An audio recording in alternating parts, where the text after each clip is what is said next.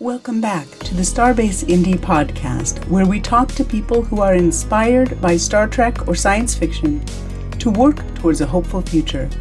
The episode you are about to hear is part of our series on the Humanities of Artificial Intelligence. This series was awarded an action grant by Indiana Humanities and received support from the National Endowment for the Humanities. Thank you for listening. So let's start by having you introduce yourself.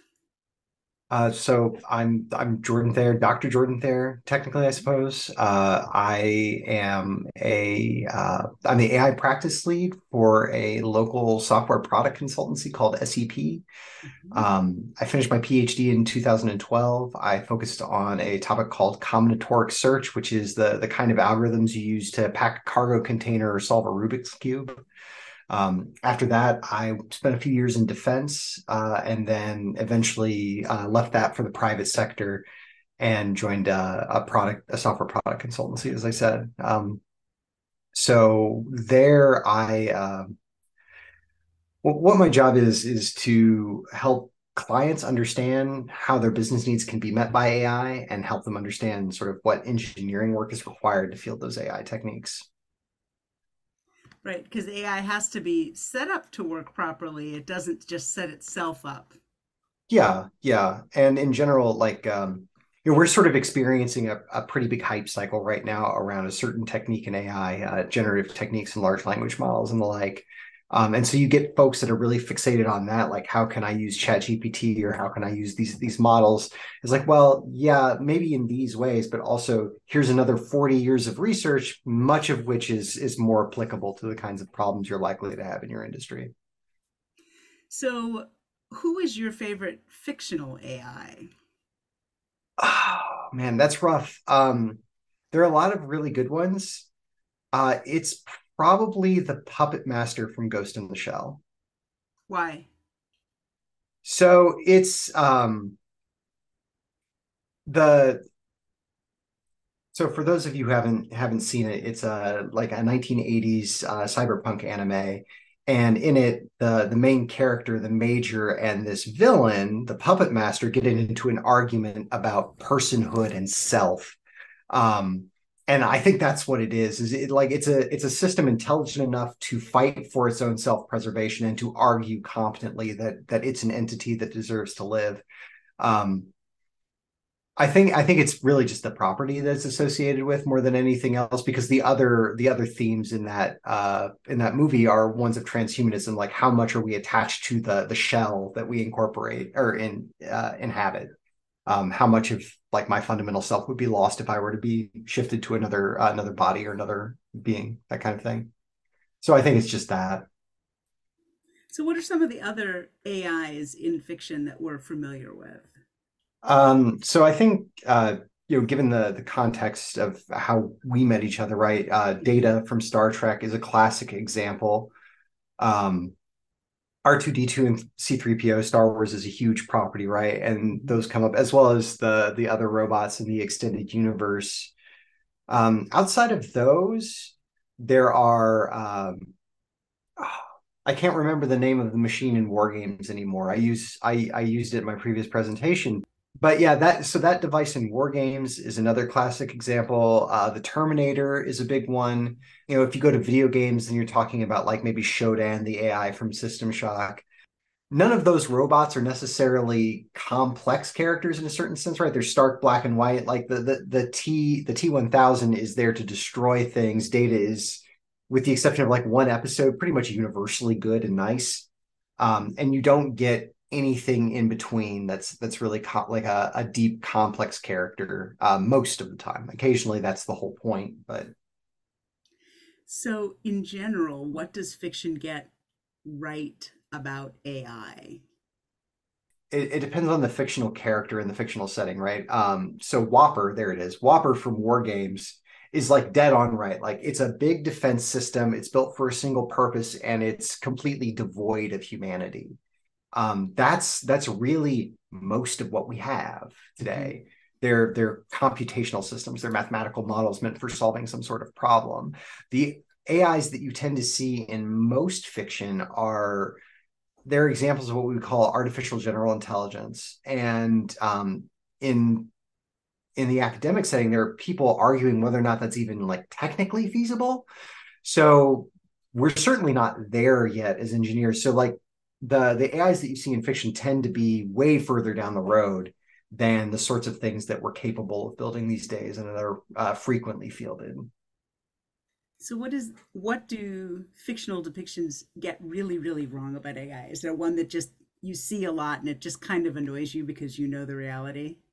For systems that are narrow in scope, there's something that's like just almost correct. You see a lot of like a paradox causing an AI system to malfunction destructively, right? It loops forever, or it destroys itself with its own thinking, thinks itself out of existence.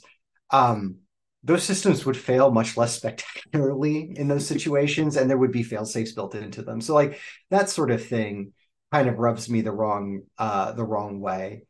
But most of the time, the depictions of AI in film that and in books that are semi-accurate, they're not like, okay, this is just another person, but it's a robot for the purposes of the story. Those are more or less okay. So let's talk about the different types of AI. So you mentioned already ChatGPT, and that's the Mhm. one that has been in the public consciousness a lot this Yeah. year. And that's what generative AI, right? So what is that? Very, very briefly, generative techniques are ways of producing something, some sort of data asset, like a string of text or a picture or a sequence of data, whatever it is, given a context and a fragment of information. So you can kind of think of them as autocomplete on steroids. Where with autocomplete, you would have, say, the English language as context and a fragment of a sentence, a few letters maybe, and it would give you a reasonable completion of that. That may or may not be what you were thinking of, but would be in the neighborhood of it. Tools like ChatGPT take the entire internet as context, and larger documents like a Reddit post or a book fragment, a couple of pages from a textbook, maybe even, and produce a natural completion of that. Where natural completion is based on, people evaluating these things over and over again. Some people will talk about AI hallucinating. What is that? Sure. That's in generative AI usually, right?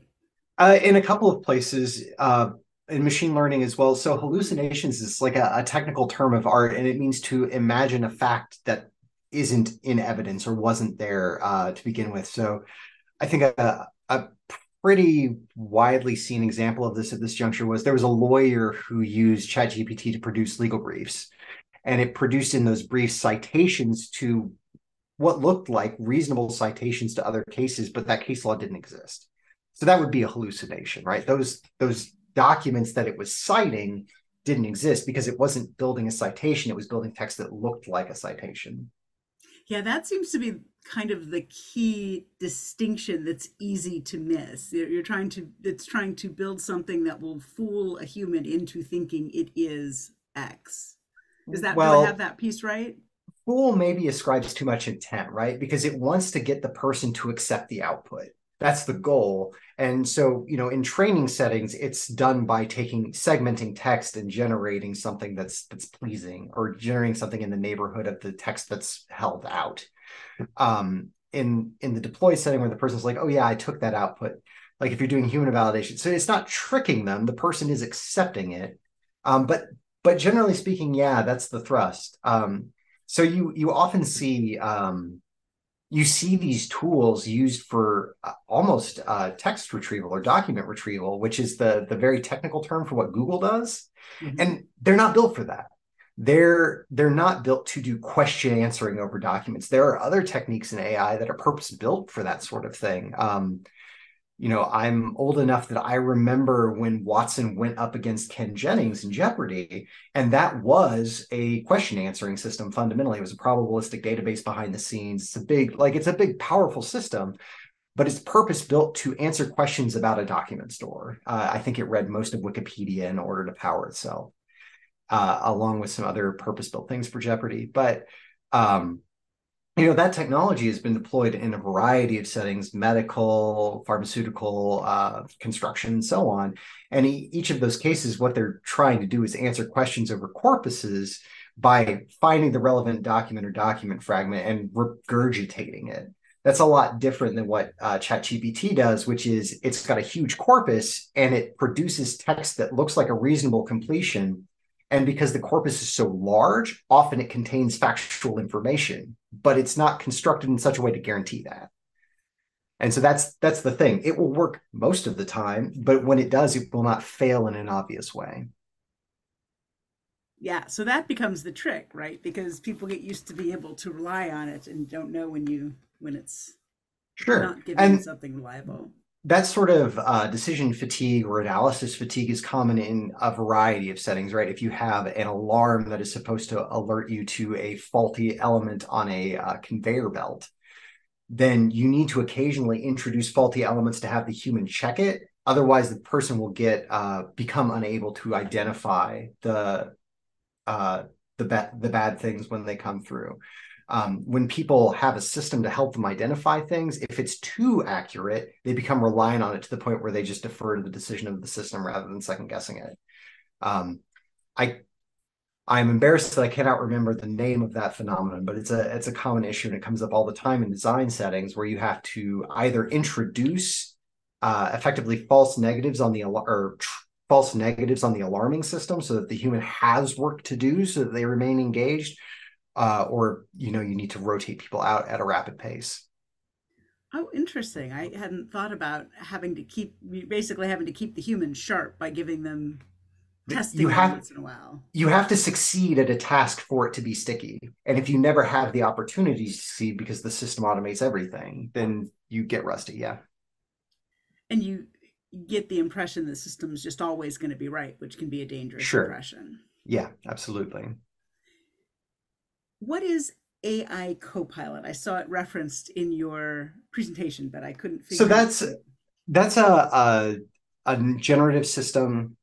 I believe that's Microsoft's generative system. So what it seeks to do is to do programming completion. So you give it a fragment of source code or just a general question about programming, and it produces program elements that answer that question effectively. So in the presentation, I talked about an online tutorial a gentleman did where generated an Angry Birds clone skinned for Halloween using purely generative techniques, one of which was an AI copilot or AI copilot, I believe it's called.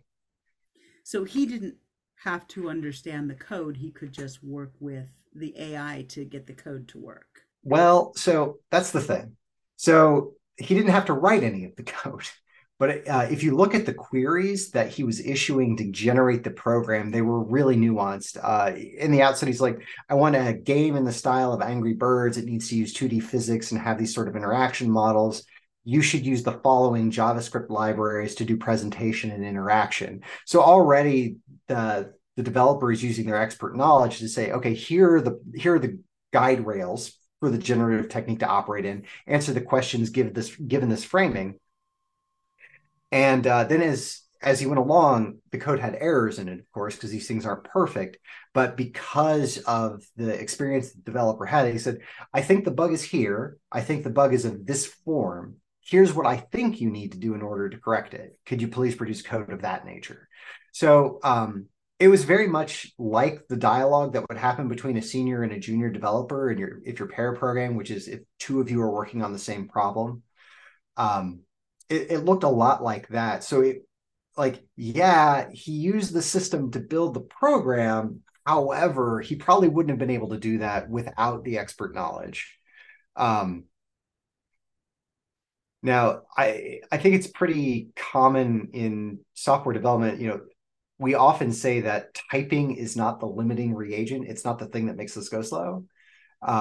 That being said, it is a considerable portion of the work. And if you have something that will generate boilerplate code for you, or even more complicated structures that are mostly correct, that's going to help you go faster. So in this particular example, the developer was many times faster than he would have been on his own. but it would have been faster still to generate the base code and then modify it themselves rather than interacting with the system to get there. That being said, so I've used some of these things myself for toy projects and whatnot, and like I can't generate good art, not art that I'm successful with. So usually what I do is if I'm, building something that I want art assets for, I'll go to some website and buy a big asset pack for a couple of bucks so that I have placeholder art to use. But with these generative techniques, if you are not concerned with the generation of those images and whose IP that is and so on, if it's just for a toy home project, asking it for something very much in the vein that you want can, be exciting, can be drive interest. And although I'm not an artist myself, I do know what looks correct to me. I've seen a lot of art in my time, so I can ask it and steer it a little bit, even though I don't have the ability to pick up the pen myself. So, what are some of those issues you just referenced that, that might make people concerned about using that art? Well, so there are the moral and ethical implications, right? Like you're taking work away from other people. You may feel that it is an inherent good to pay artists to generate art and art assets for things. That aside, you may also be concerned with who owns an image that is generated by a product. So most of these large language models are trained on the internet as a whole, as well as some external data sets. And if you have followed this sort of thing, you will have noted that they have not been rigorously careful about what has gone into those data sets in terms of copyrighted work. I believe it's Books 3 was recently-ish in the news for the ChatGPT models, where ChatGPT was trained on a large corpus of copyrighted printed material. Now, they bought those books and they digitized those books for ingestion, but like, are they allowed to? Is that kosher? Similarly, if someone scrapes all of the images on the open internet, anything that's published without attribution, like technically they could have eyes on that, right? If the robots.txt didn't deny them access, they're allowed to look at it. But is it morally right that they did that? Do the people who have their data in the data set have a legitimate copyright claim? Even if they do, many of the producers of these models have offered legal indemnity for people using their tools. I believe Microsoft, Adobe, and maybe one other have stepped up and said, look, if you use our models and you get sued for using the output in these settings, we will effectively front your legal defense or front your legal fees. You'd have to look at the terms to see what it is exactly. Mm-hmm. But like they're saying, like, look, we've got your back if you want to do this. But like it's one thing to say it and it's another thing to live that experience. Right, so you would have to decide what your level of risk that you're willing to tolerate is. And there are also copyright issues in terms of that output, right? AI generated art doesn't have the same copyright protection as it would if you generate it in another way. Do I have that right? So I believe that's the current state of the law. The instance I'm thinking of is the comic book that was generated using generative techniques and submitted. Mm-hmm. I think that they denied that a copyright. Similarly, AI generated things are not allowed to hold patents, is my understanding currently.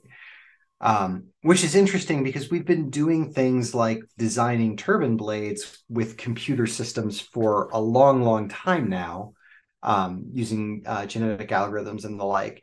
So obviously those things are patented. It's unclear to me what is different about the new rulings. Oh, that's interesting. Yeah, that makes sense. So one of the big questions that's been in the news a little bit this year is whether these generative AI systems are sentient. And wasn't there someone from Google who was claiming that the one he worked with was sentient? And so what is that, when they ask that question, what are they talking about? And what do you think about that question? So it was one of the engineers that worked on Google's AI, right?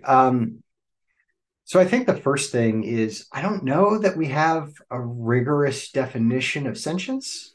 So like it's hard to have that discussion without good definitions, right? In a rigorous way.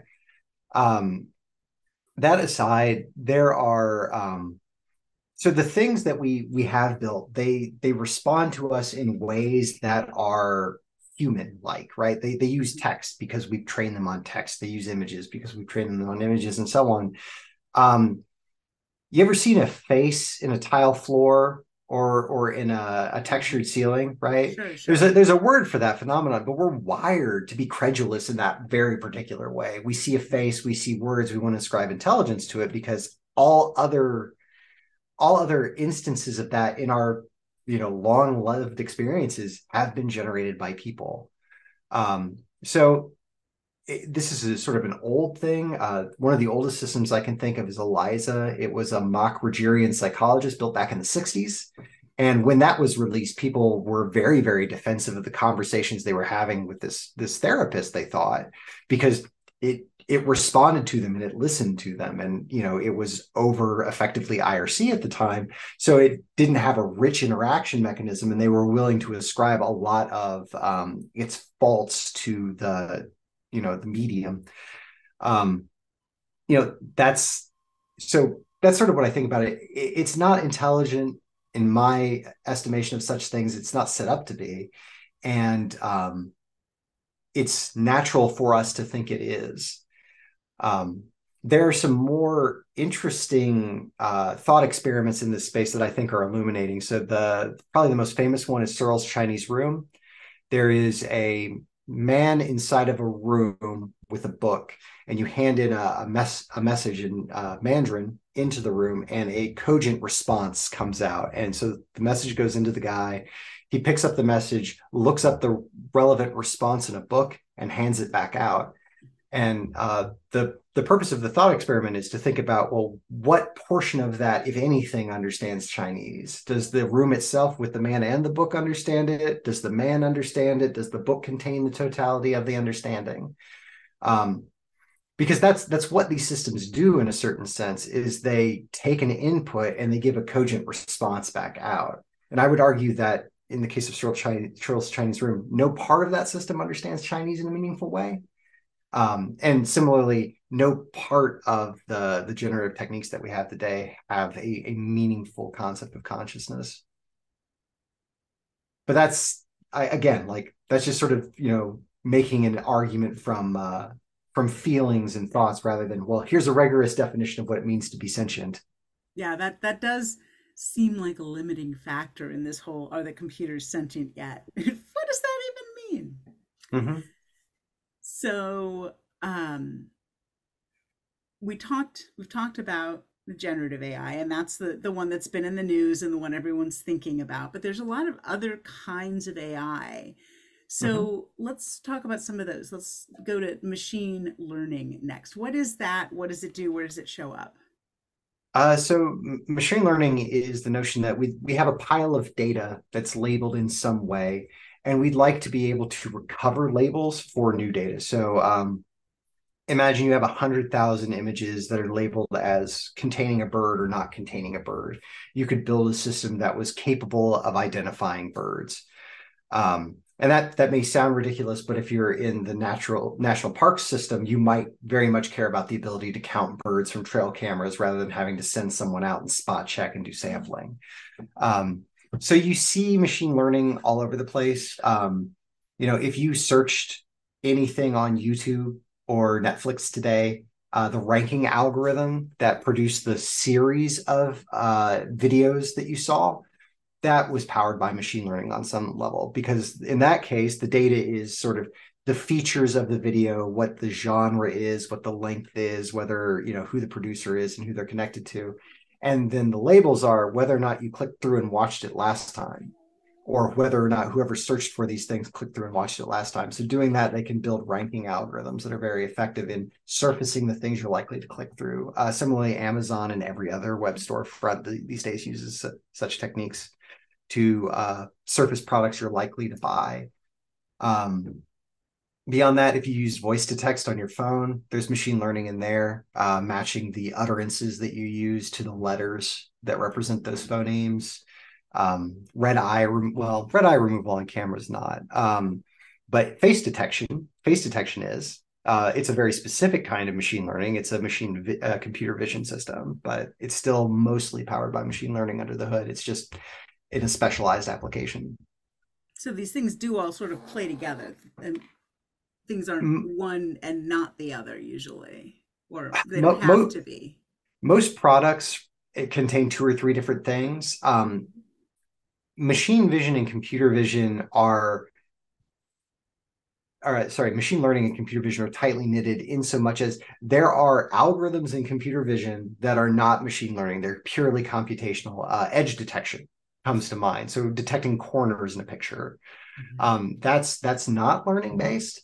Red eye removal is not learning based. But things like figuring out what a face is after you've done sort of feature detection in an image or reduce it to a set of features, that is machine learning. Pose estimation, figuring out how a person is postured from a 2D image. There are parts of that that are purely algorithmic, like there's just a set of rules we apply, and there are parts of that that are learned from data. And so they blend a little bit. So the boundaries aren't always as clear as you might like them to be. um, I mean, technically, those generative techniques we were just talking about, those are powered by machine learning too, because they're large labeled data sets that we're grinding on to produce some function that minimizes some error.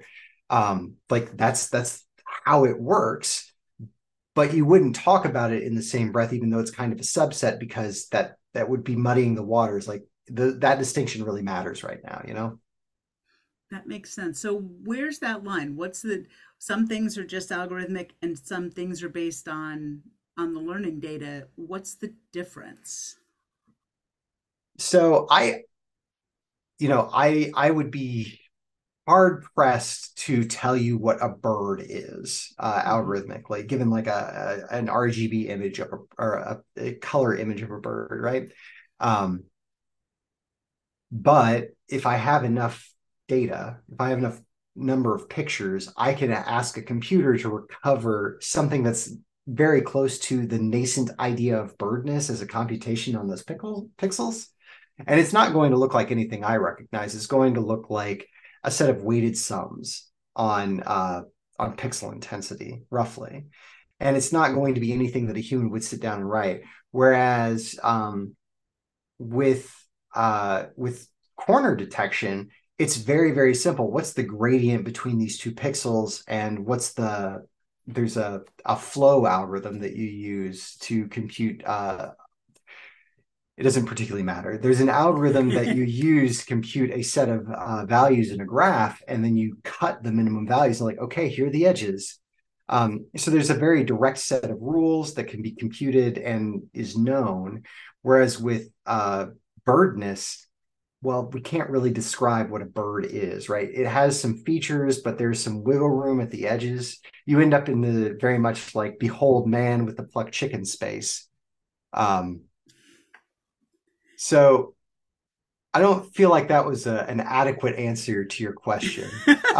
In general, if it's cheaper to have a programmer write down the rule set, you would use software or an algorithm. And if that rule set defies explanation initially, you would use machine learning. Um, Outside of the bird example, I'm trying to think of some others that are really good, right? Like the ranking algorithm is probably a good one. I would be hard pressed to compute a value that was good for a large set of users, and it would be, from an engineering perspective, infeasible for us to build a unique ranking algorithm for every individual that interacted with YouTube. But if you do that with data, it becomes trivial. Well, not trivial, but it becomes, a thing you can do. Doable, right? And if I understand correctly, some of the things that are very easy for a human to do, it's been harder than we thought to train a computer. Like, tell me the difference between a cat and a dog. That's been harder to train computers than it seems like it should be. So there are certainly things like that. Yeah. I'm trying to come up with some other good examples. So the English language is rife with those. We learn over the course of being alive and using the language to do things like word sense disambiguation. When I say time flies, what do I mean by that? What does the word flies mean in there? If you say I'm coding, well, that's very different in a hospital than it is in an software engineering practice, right? But our ability to differentiate the meanings of those words, where words have multiple meaning, our ability to read sarcasm and other cues like that. Like, you can teach it, but it's computationally very, very challenging. Um, and then there are certain things that are difficult for humans to do from a computational standpoint that are relatively trivial for computers, right? Like, I can't do prime factorization of complex numbers, but computers are quite good at it. So when the CAPTCHA wants us to click on all the things that have a bus in them, Uh-huh. is that part of the data set for machine learning, or are they testing us? Where does that play into this So identification it can piece? be both, right? So in a certain you've noticed that you don't write the weird scrambled word captchas anymore, right? Mm-hmm. Like, that's sort of gone away. So in some cases you are labeling a training set, Mm-hmm. um, as you're doing labor in order to get access to the site or the file or whatever. And in some cases, it really is a challenge, right? Like, I know what the answers are, and if you answer wrong, I'm going to assume there's some automated system behind the scenes here. Now, in practice, really the robot detection stuff is mostly using cadence and keystroke metrics. Humans are slow relative to what you want an automated system to be and do, and they drag their mouse around naturally. It doesn't just teleport and stuff like that. So there are all sorts of humanness signatures in the way we interact with the machine that are they're not difficult to replicate, but they're expensive from an automation perspective because they take wall clock time. Um, so most of the time you're labeling a training set for someone, and every so often you're being challenged, but that's rare. I ran into a set the other day where it had me do maybe 10. And it Hmm. was one of those click every square with a bus in it. Hmm. And then, is that corner of the mirror supposed to be clicked or not? Or the bicycle? And as they kept having me do more and more, I'm like, okay, so that's not, that square doesn't have a bicycle. It has part of the basket. Am I supposed to click it or not? I'd not run Right. into that before. Yeah.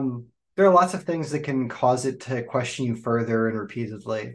Um, but yeah, most of the time you're helping build a training set. There are other systems that expressly exist these days to help build and annotate data. Um, but often you see things like that sort of either turned into a web captcha or gamified in some way, where there's some simple arithmetic game that you're playing, and what you're really doing is building equations for training behind the scenes, or you're doing word associations and you're building training for another data system. Like, doesn't the computer know what a bicycle looks like by now? There are a lot of different bicycles out there. That's okay. That's fair. That's fair. So we talked a little about computer vision, but are there more things to say about that and how that plays with the other kinds of AI? I think the other thing that's interesting to note in vision is that it's computers are not people. And whereas we are limited by sort of visible spectrum light, computers are not, and machines are not. So they can use LiDAR systems to get like a depth map of the world in front of them and understand things spatially in a way that we can't as well. Right? Like, I can't measure the distance from me to my screen at the millimeter or sub-millimeter resolution. I'm never going to get that. But the computers can, and that enables different types of image processing behind the scenes that you wouldn't have access to otherwise. Um, Infrared is another option for computers that people don't have, being able to see heat as opposed to visible spectrum light and so on. Um, I can't just staple extra eyes to my head in a meaningful way if I want to have a more robust vision system. Whereas with a computer, I can just buy more cameras and plug those in and process. So there are some things that make it slightly different. But by and large, computer vision is to understand a visual scene in a programmatic way. This makes me think of something I read about computers being able to take a still picture and generate the sound that was in In that the photo room. mode, sound keeps Hmm. playing, allowing Is users that to is take that still part of the photos without computer? stopping Hold the on a recording. second. Computer Sure. hush. So being able to like imagine what the sounds are from a scene, I would be interested in how they engineered that system. I can imagine some ways in which it can be built, but most of them involve taking still frames of videos Hmm. and looking at the associated audio with it, right? Um, Maybe that so it was still, maybe it was video silent movies that they were able to regenerate. I'd have to go find the thing. It just, yeah, but in general, yeah. So that's associating time series data with other time series data, and yeah, that's a classic sort of machine learning problem. If I see this sequence of events, what was the corresponding sequence of events somewhere else? That's literally how speech to text works. Is the computer gets utterances from you, right? Phonemes, which are not letters, and then it has to decide which letters were uttered in sequence or which words were uttered in sequence that represent that those phonemes were meant to represent. So it's producing one sequence from another. Um, Now, like audio channels are a lot richer than however many phonemes there are in the English language, right? So it's a higher processing lift, and you need a larger data set to make it believable. But it wouldn't be shocking that that sort of thing is possible. The stuff that really gets me is you get a picture and they get a partial 3D reconstruction of the scene from a 2D image using splats. That stuff is wild to me because like I know the data is in some ways there in the image, but it's also really not. Um, because like I don't know what the back of that person's shirt looks like theoretically from the picture. I know enough about shirts that I know it probably looks a lot like the front, but it's obviously the image data is not present in the picture, and the ability to regenerate that sort of stuff is wild to me. so you said use the term splat. I don't know that term. Um, I do not know what that acronym expands to, Oh, but okay. it is a technique for generating 3D scenes from 2D images. Okay, cool. So what about natural language processing, getting away from the images a little more into the words?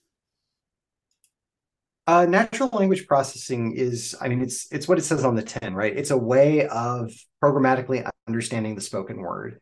These days, that's largely done with big statistical models, which is what LLMs really are.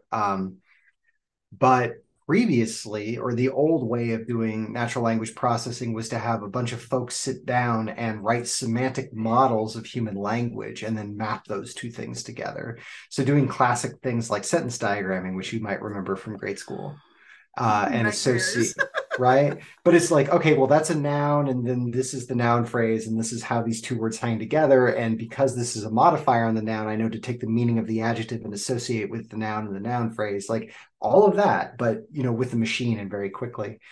Um, so that's what natural language processing is in a nutshell, is the desire to produce some sort of richer computational model from text, which is difficult to machine as far as such things go. The modern approach doesn't really use sentence diagramming or anything like that. It does a big statistical look up, or it looks at the document as effectively a large vector of words. And like word counts, this word appeared this frequently, and maybe it appeared in these places if you care about that kind of thing. And then it tries to map the distance from that document to other documents or count the frequency of words that are considered positive or things like that. Whereas the old style would have been someone writing down the meaning of a few 10,000 relevant words or important thoughts in the area that you cared about and trying to process those a little more laboriously. So famously, when the AI lab started up at MIT, Marvin Minsky thought that they would solve AI over the course of a summer with a couple of grad students. And over the course of his life, he was really never dispossessed of the notion that with enough engineering effort, you could do enough knowledge engineering, which is part of what that semantic analysis of language would require to build general intelligence. You just needed enough engineers and to hit the problem with a large enough hammer. Um, and there is real promise in doing that approach that way. So with the statistical approach, I can understand things like whether or not this tweet is positive and whether or not it's about, say, the Nabisco Corporation. That's easy to do with statistical models. What's harder to do is understand whether or not these two oncology papers are related and how. So if I want to do that, I might reach for the more rich semantic modeling to answer those kinds of questions.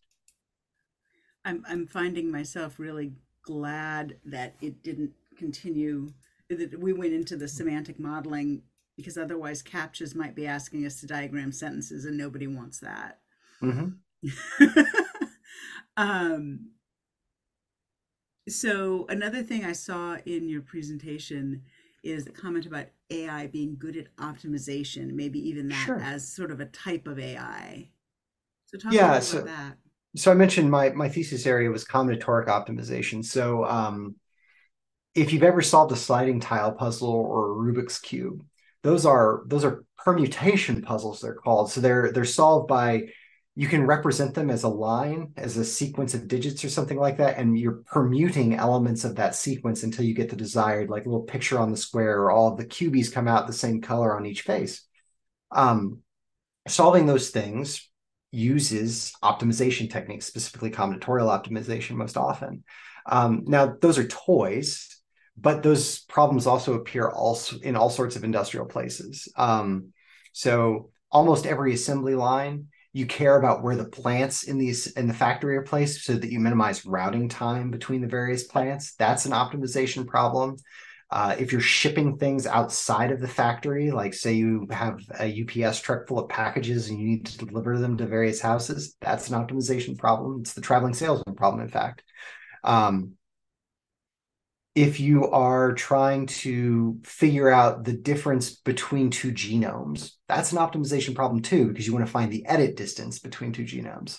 Um, so there are a lot of things that allow themselves to be cast as some sort of minimization or maximization of some mathematical model.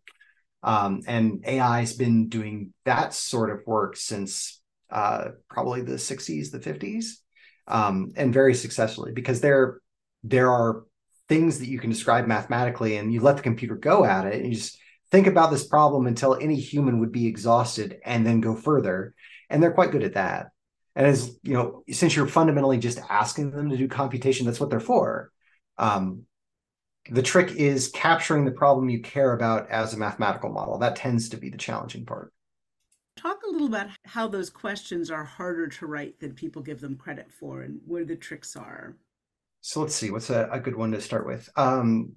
I think a lot of people are familiar with Sudoku puzzles, right? Sudoku puzzles are a particular form of numeric puzzle. You want to get the numbers 1 through 9 on each row, column, and 3 by 3 square. They're a sort of specialized version of a Latin square. Um, but they're also, from a AI perspective, they're a classic example of what's called a constraint satisfaction problem. And the constraints are, well, I need one to be in the row, in the column, and in the 3 by 3 somewhere, but I need it to not be in the row, column, or 3 by 3 square twice. And similarly, all of the numbers 1 through 9 need to appear in each of those with no repeats and so on. Um, how difficult would it be for you to sit down and enumerate all of those rules in such a way that it admitted only legal solutions to Sudoku puzzles and no illegal solutions? That can be quite challenging. Even if you understand how it can be done, often encoding a problem blows it up. So it's really simple to state the rules of Sudoku, but to formalize those mathematically and say Boolean algebra can take several pages. Um, Often to the point where you're using a program to write another program for you. And that's a simple problem as far as such things go. Um, Similarly, if I were doing the traveling salesman problem, there are a number of ways I might think about writing down the traveling salesman problem. I might start with a list of cities I haven't visited and take one out one after another until I had visited everything in the list. It's a pretty natural assumption of a way to do things, but it turns out it's way, way radically inefficient.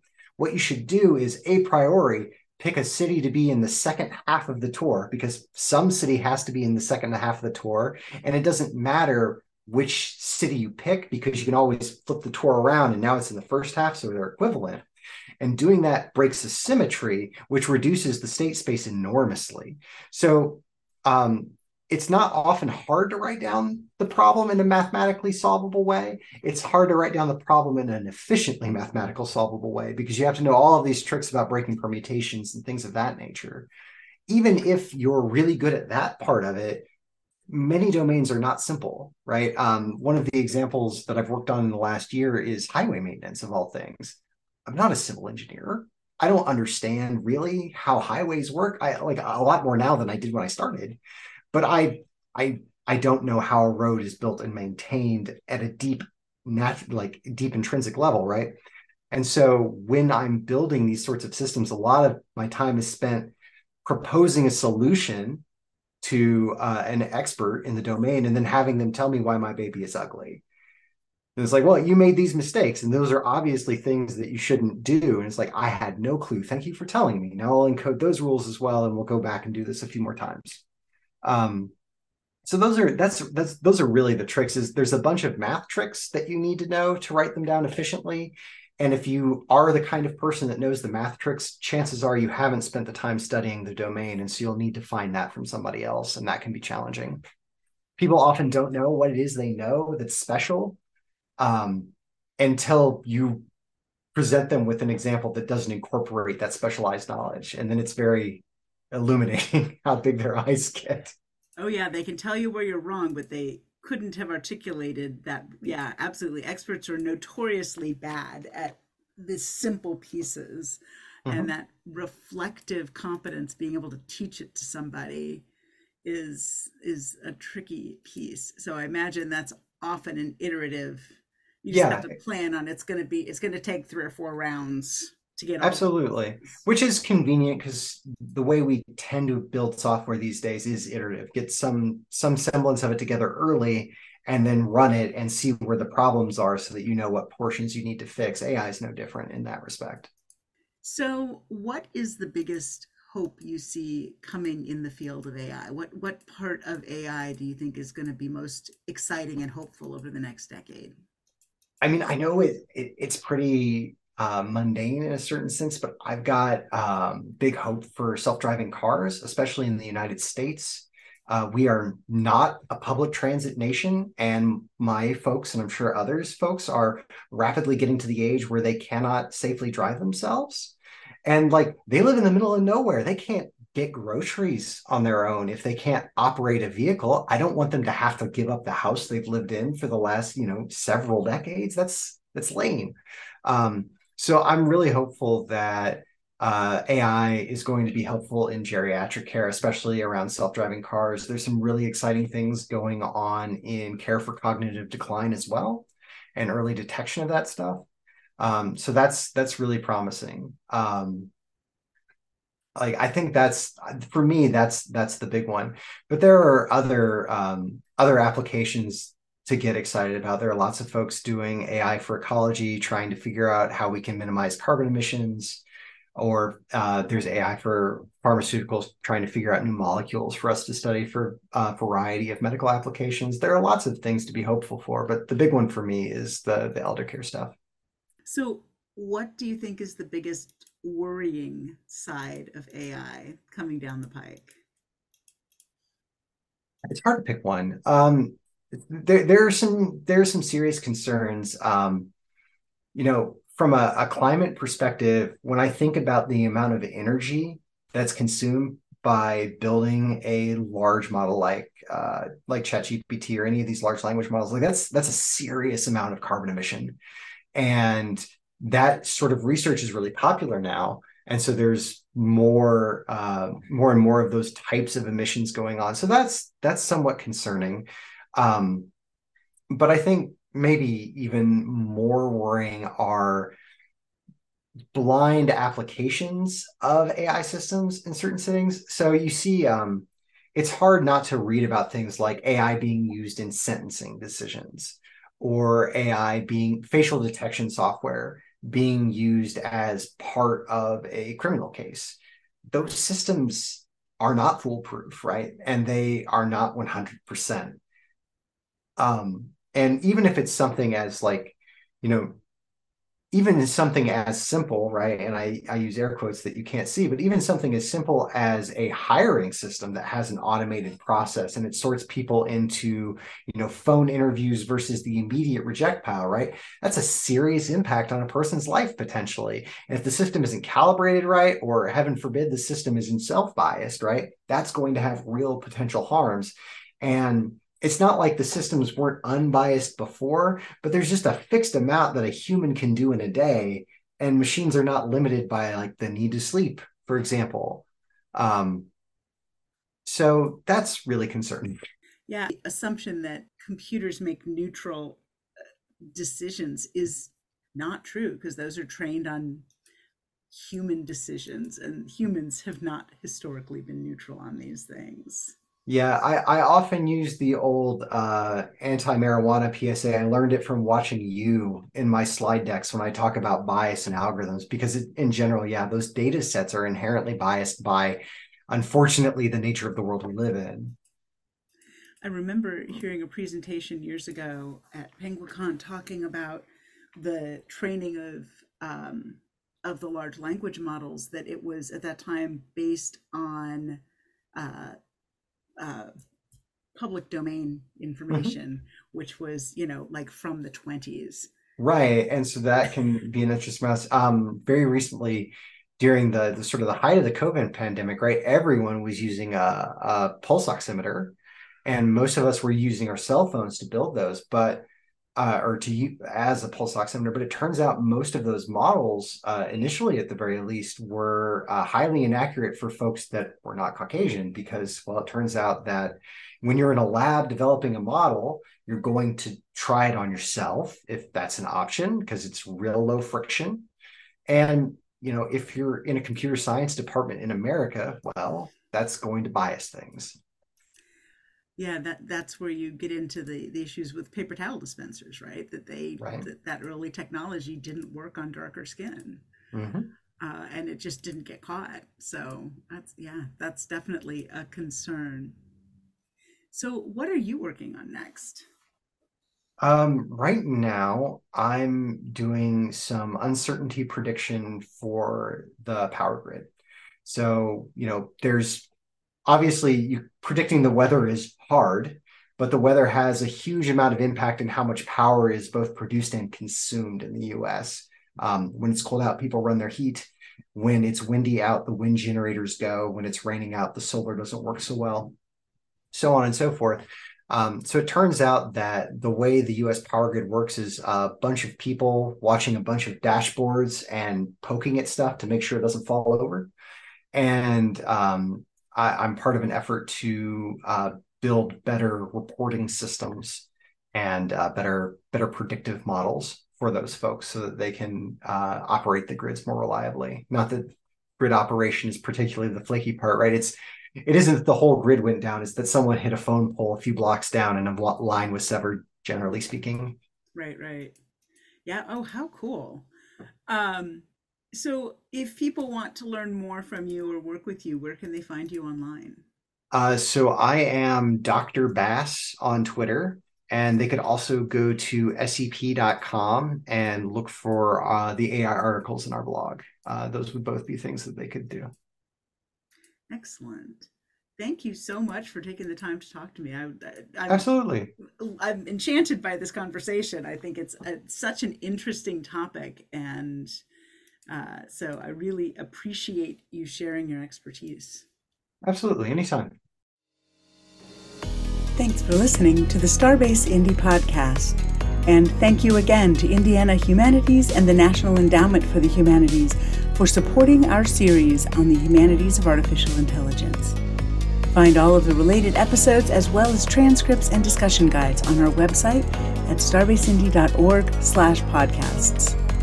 To find out more about what we're doing now, including our live event coming up in November, check us out at starbaseindy.org or follow us on social media at Starbase Indy. See you on the Starbase.